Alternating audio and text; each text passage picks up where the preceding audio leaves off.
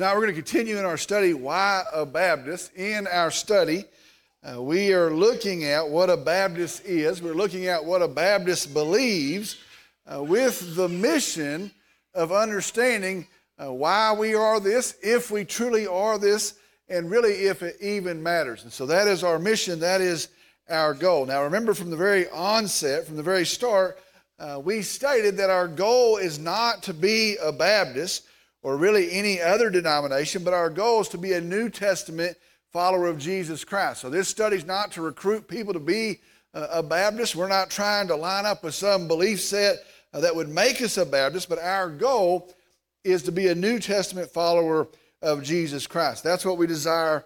That is what we seek. In our study, we have now moved into a section called Baptist Distinctives, or beliefs that Baptists hold in common. Now what that means is, if you were to ask, so what is a Baptist, or what do Baptists believe, these are the things, or these are the distinctives that we hold in common. So really these are the core beliefs that we hold to as Baptist Christians. We started this section last Sunday night, with the first Baptist distinctive, which is that we believe the Bible is the inspired, inerrant, sufficient Word of God. It is the testimony to and of Jesus, its subject and hero. We saw that in all things of faith and practice, we defer to, or we submit to, the Bible. Very simply, we saw last Sunday night that Baptists, we are a people of God's Word. We trust it, we study it, we defend it, we stand on it, and then we proclaim it. That is what we preach. As Baptists, we are people of God's Word. Well, tonight that brings us to the second Baptist distinctive, which is known as the priesthood of the believer. The priesthood of the believer. Now, let me explain that to you.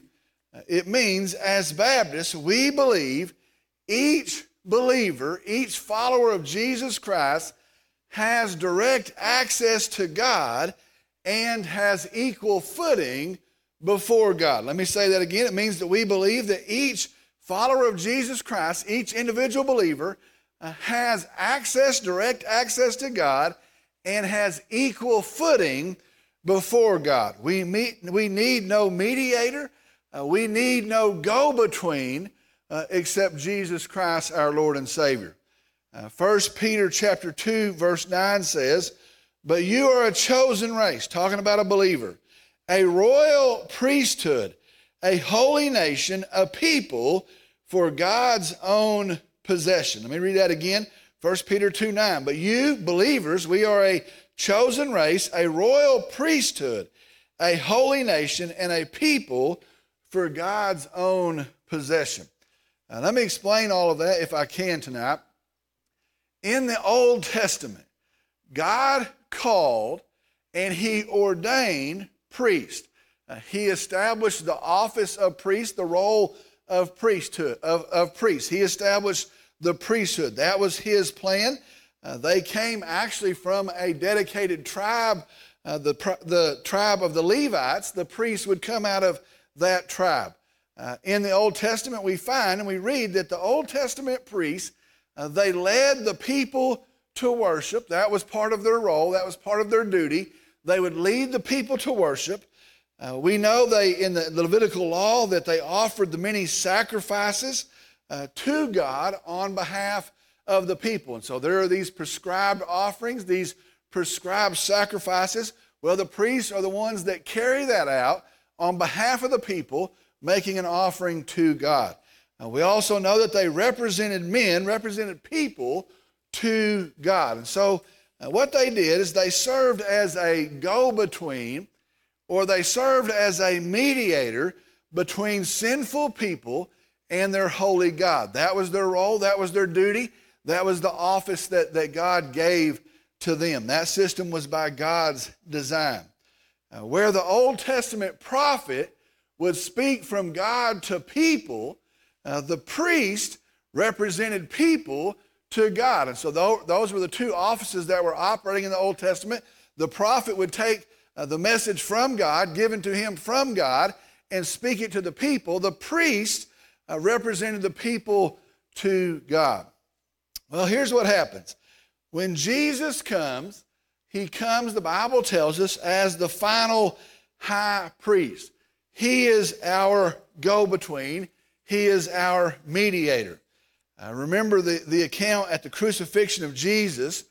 When Jesus dies, the veil of the temple is torn in two. That veil in the temple separated the Holy of Holies, which represented the place where God dwelt, and the outer courts, the place where the people were, or where the people dwelt. And so at the crucifixion of Jesus, the curtain between the two is torn. And so that separation is removed. With that event, the office of priest ends forever. Our priest is Jesus. This priesthood in the Levitical line ends forever. Again, Jesus now becomes our final priest, our final high priest. Here's what all that means. For New Testament followers of Jesus, there is no office of priest. Now let me carry that one step further. In the New Testament Christian church, therefore, there is no office of priest. There is no such thing in New Testament practice. And so if you hear of a church that has a priest, they have deviated from what we find in New Testament Scripture. In the New Testament, in the Christian church, there is no role of priest. There is no office of priest. Also, I want to say this, and we have to be careful of this. Also, be sure, as we discuss that, as we try to understand that, a pastor is not a priest. Sometimes that is misunderstood. Sometimes that is misapplied. I think back one time I had a person, and they had a list of things they didn't like about how I was leading. And so they came and they told me, do it this way. This is how it should be done. This is what we want you to do. I listened to that. And then they said the reason they were telling me that was because of the priesthood of the believer. And I remember thinking, there's a lot of reasons to tell me the things you don't like, but one of them is not the priesthood of the believer. What they didn't understand is this. I was not their priest. And what they did not understand is they were not my pastor. Those were two different ideas, two different things completely. So, that is the reality. That is the truth.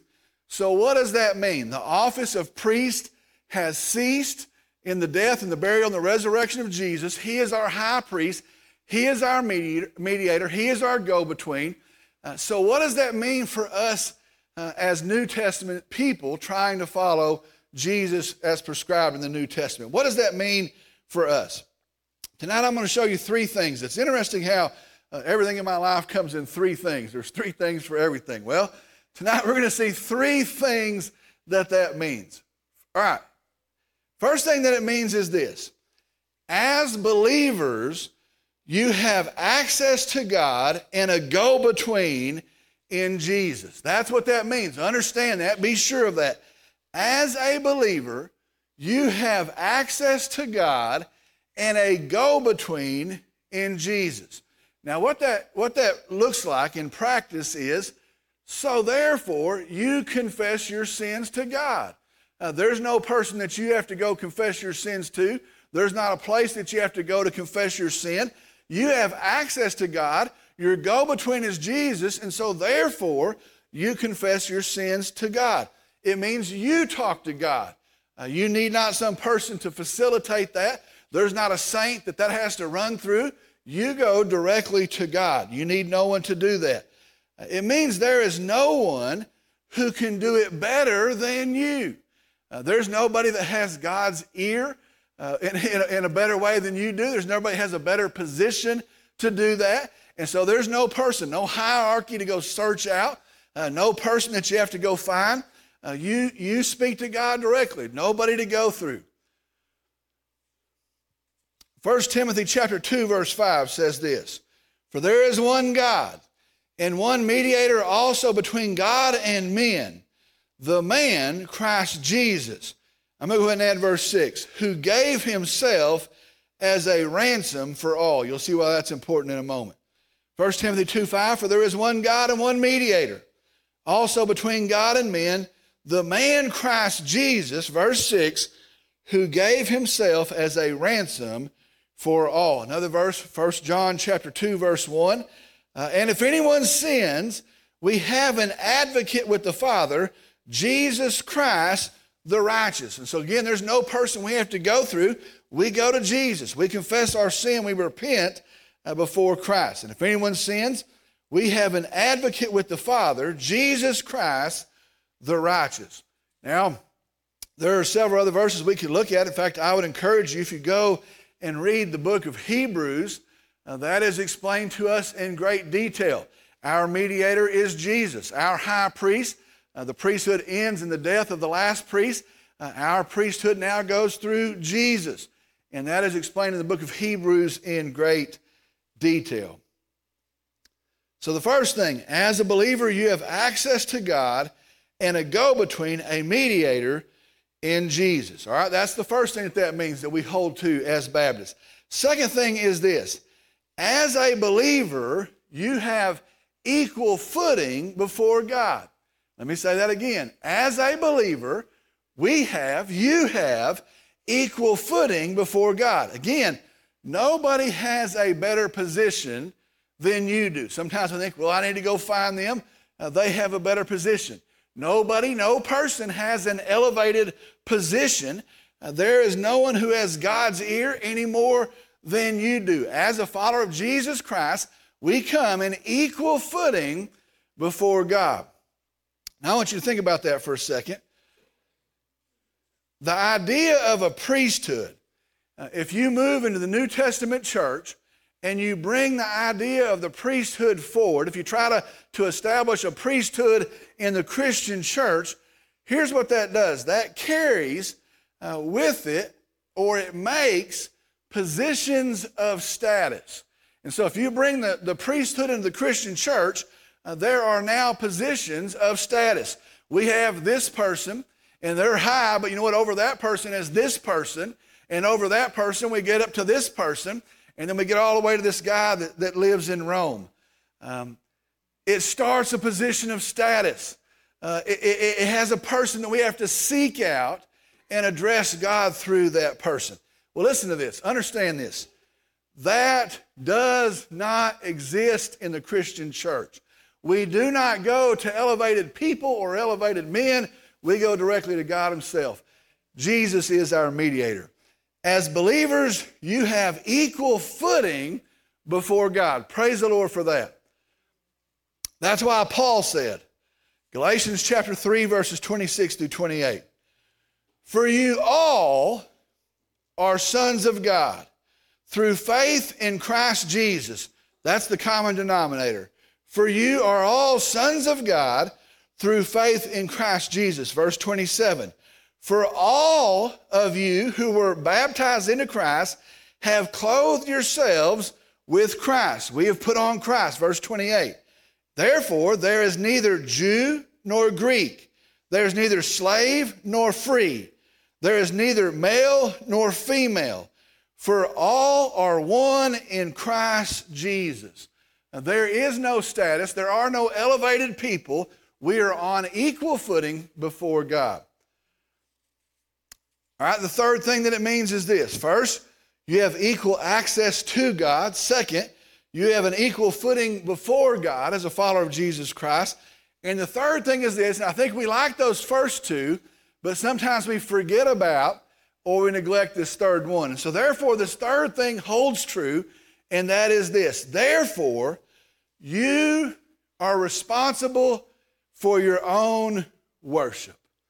The priesthood is gone. Jesus is our high priest. We go through him.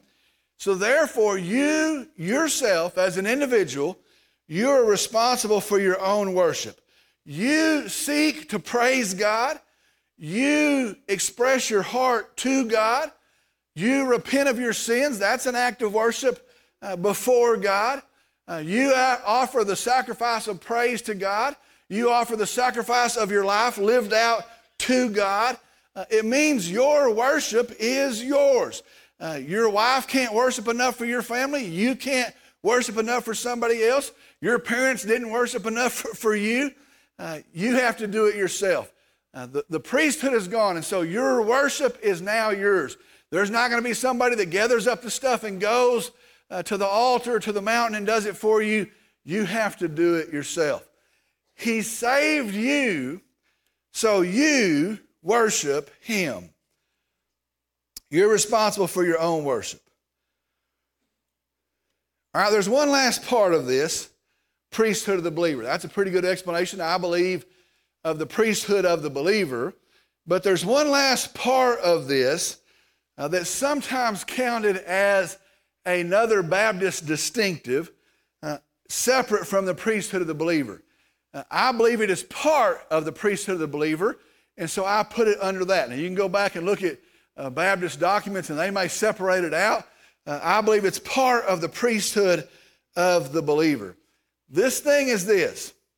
It's called individual soul liberty.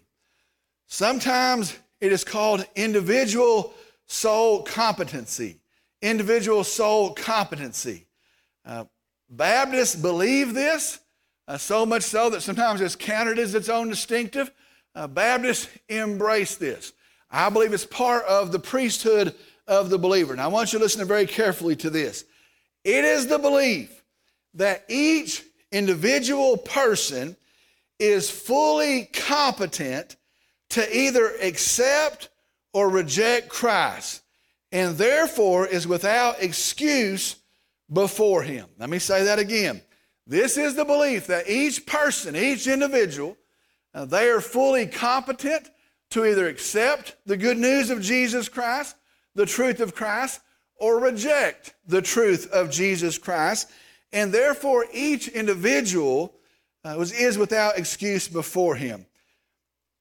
Because of that, each person is individually accountable to God. Because we have that, each person is individually accountable to God. The outflow of that is this. You will make the decision to follow Jesus Christ in faith, or you will not. But it'll be your decision. You'll make that decision. It will not be your parents. It will not be part of a collective group. There won't be a group in mass that says, we have come and we have made that decision. It's not because of your lineage. It's not, well, they came from this family and that's what they believe. It's not because of your lineage. It's not because of a covenant that God has with your parents. Hey, you know what? They've accepted Christ. Well, their kids must be saved because of the decision that they made. It doesn't work like that. It is not forced by the government. It is not forced or pressured by an army. You make the decision to follow Jesus in faith or not, so therefore you are accountable. Now, for that to be true, hang on here. For that to be true, it means, listen very carefully, God gives the freedom and the ability of all people to know and to respond to the gospel of Jesus Christ. For that to be true, you're going to do it. It's going to be your choice.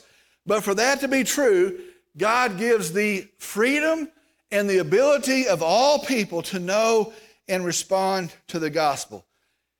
Let me put that in a simple sentence. God gives us the free will, ability to make choices. God gives us the free will, ability to make free will choices. Therefore, you're accountable. Now, just think about that. If you had no choice, doesn't make sense. It'd have to be a twisted up system to hold you accountable. You couldn't do anything but do that, or you couldn't do anything but not do that. That'd be a weird thing to say, well, you're accountable for the thing you could never do. This is actually a Baptist distinctive. Let me read some verses to you. You may have heard them before. I hope you have, but let me read you some verses, and I want you to listen for some key words they're going to keep repeating. Here's a verse. For God so loved the world that he gave his only begotten Son, that whoever believes in him shall not perish but have eternal life. For God did not send the Son into the world to judge the world, but that the world might be saved through him. Listen to this. He who believes in him is not judged. Listen to this. He who does not believe has been judged already, because he has not believed in the name of the only begotten Son of God. Verse 19, this is the judgment, that the light has come into the world, and the men loved the darkness rather than the light, for their deeds were evil. For everyone who does evil hates the light, and does not come into the light for fear that his deeds will be exposed. But he who practices the truth comes to the light, so that his deeds may be manifested as having been wrought in God. It is by belief. It is a choice to believe. Let me tell you something. You may have noticed this, you may have not, but I'm going to tell you this so you can have it in your toolbox. Today, there is a revisionist history of Southern Baptists, of Baptists being promoted. There is a revisionist history. And so there are some, and they are going back, and they're trying to say, well, this is not the history, this is not the understanding, and they're changing this. It tries to downplay this truth. This is a truth that has been embraced by Baptists, and they are changing that. It is done by changing the language, by changing the meaning of the words, or by leaving the words out entirely.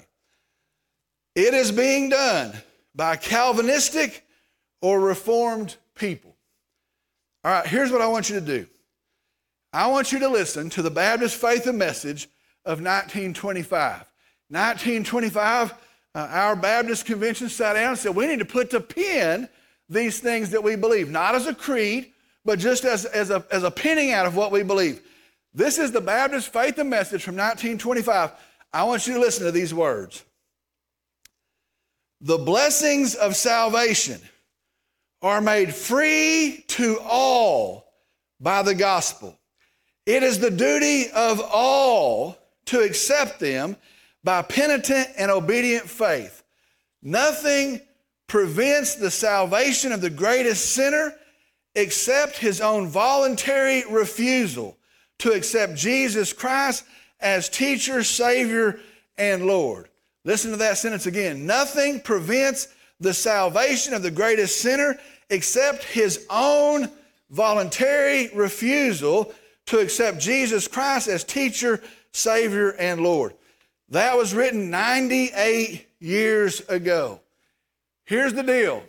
Baptists traditionally, historically, believe that God gives the man the freedom and the ability to choose or to reject the gospel of Jesus Christ, therefore making each person accountable. We believe that. That is our tradition. That is what we hold. Now, this is on the internet tonight, so I want to say this. If it may seem that I preach frequently against Calvinism or Reformed theology or the doctrines of grace, let me just tell you this, and I want it where everybody can hear it. I preach the truth of God's word, which is opposed to Calvinistic Reformed theology or the doctrines of grace. Now, you can send your hate mail to me later some other time. As Baptists, listen, we believe in the priesthood of the believer. We believe nobody's on better ground than any other person. We believe there's no hierarchy we have to go through.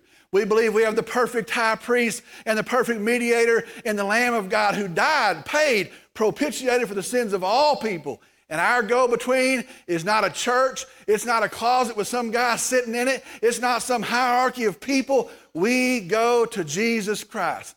And each of us have the ability to choose to reject or accept the gospel of Jesus Christ, therefore making each person accountable. That's what Baptists believe. Sounds like a sermon. I'm going to ask if you'll stand, please. We're going to stop right there tonight. Praise the Lord for that. Praise the Lord. Let's go to the Lord in prayer. Dear Father, we come. We're thankful for tonight. We're thankful for your word that leads us. And I pray, Lord, for a measure of humility, and that we wouldn't come and think we know something, but that we would search out your word. And I pray we would be built upon your word and corrected, shaped according to your word. And if there's a belief that's not yours, that's not imparted by you, not a truth of you, I pray that we would see that we would run from that we would turn on that. But I pray, Lord, where you have spoken and where that is your truth, that we would stand on our 2 feet and we wouldn't shrink back. And Lord, I'm thankful that you are just and you're fair and you're kind and you're gracious. And Lord, I'm thankful that we have the gospel of good news, the gospel of your grace, by which a sinful person can be saved. I praise you for that. Lord, we come tonight and just tell you, we're again thankful for this day. We praise you for it. And I pray in Jesus' name, amen.